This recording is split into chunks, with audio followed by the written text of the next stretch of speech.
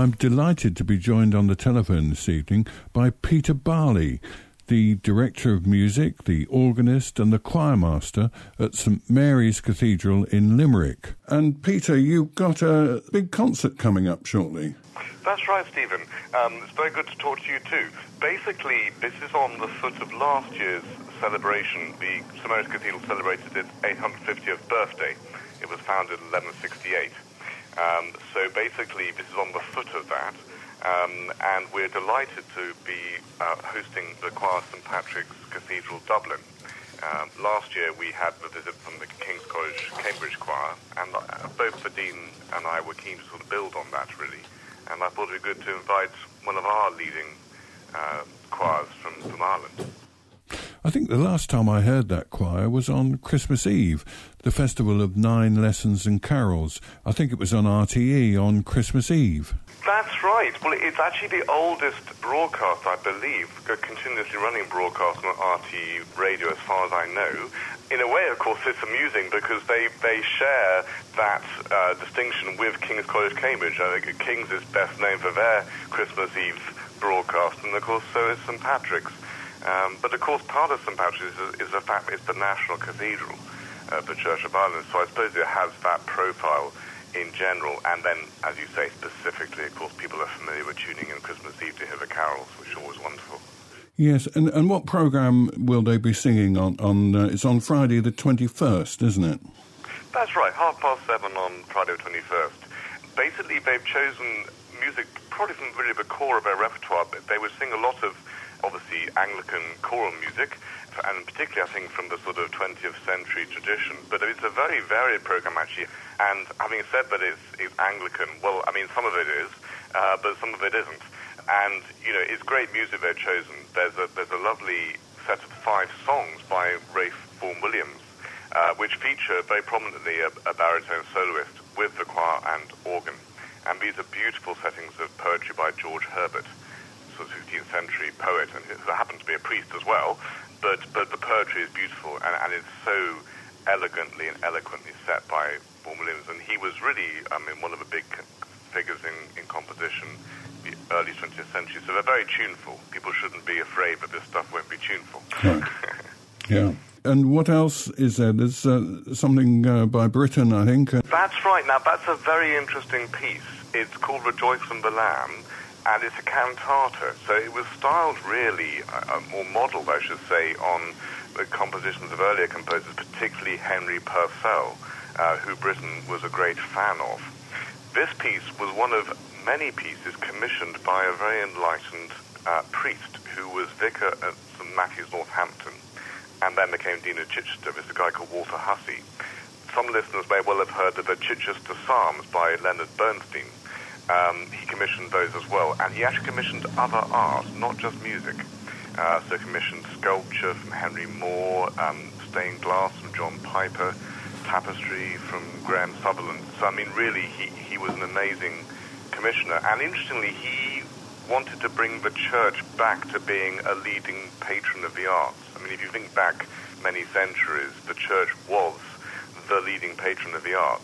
I mean, you only have to think about the Sistine Chapel, yes. the wonderful Michelangelo ceiling. I mean, yes. the church was a repository, if you like, or a curator of all this art, yes. and that, of course, applies to music. Yes. So this piece is great fun. It's very varied. It has its lively moments, it has its reflective moments, but it's a fun piece.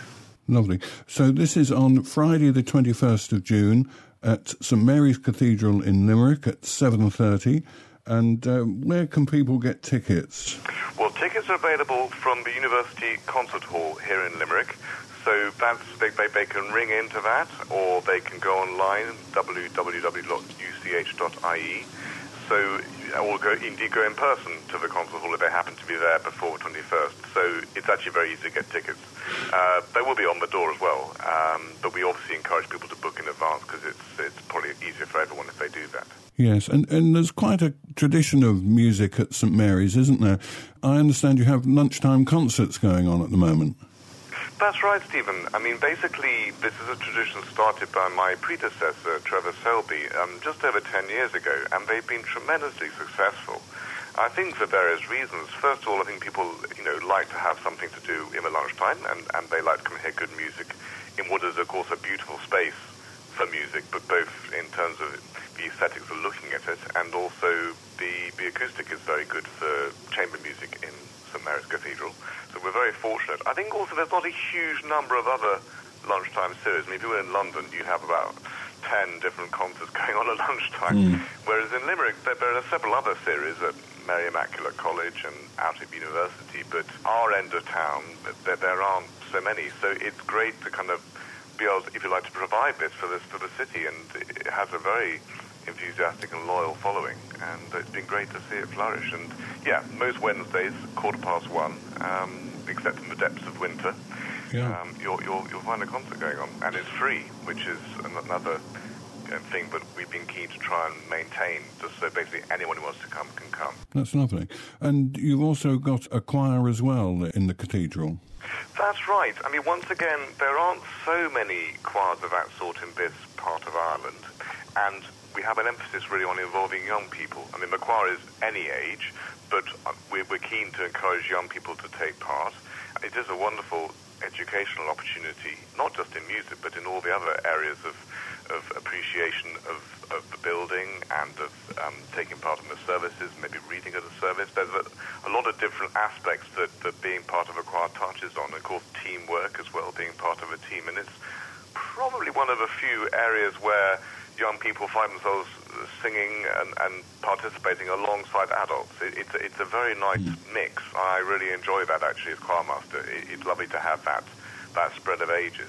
But as I say, it's a great privilege to educate young people, hopefully, to their benefit, in this sort of music. Yes, and you're going on a little tour of your own as well, I think, are you? That's right, yes. We're heading over to Killarney to sing in St Mary's Church there, with where Simon Lumby is the director. We're looking forward to that. We like going around the diocese and singing evensong. We have plans to be in Ennis in October for Harvest. So it's something we like doing, and actually leaving one's own comfort zone, as it were, or leaving where we sing normally, is very good for the choir, because they sing in a different space, they hear a different organ, they basically have a different experience. Yes. And you're taking music usually you've sung on your own patch, so you're kind of reimagining the music, if you like, in a different setting, which is very powerful. Yeah. Great. Okay, Peter. Well, thank you very much for joining us this evening, and we look forward to hearing more from St Mary's and also from the choir. Thank you very much, Stephen. Nice to talk to you. Thank you. Cheerio. Bye. I searched our archive to find something from the choir of St Patrick's Cathedral, and I found this from an evensong on St Patrick's Day 10 years ago.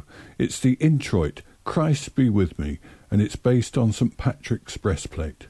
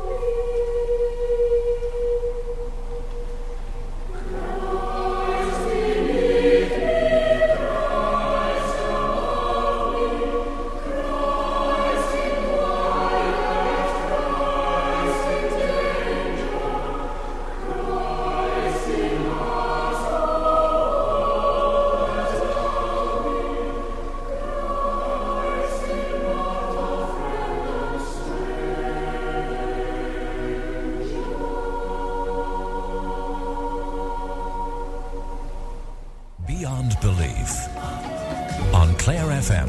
We're all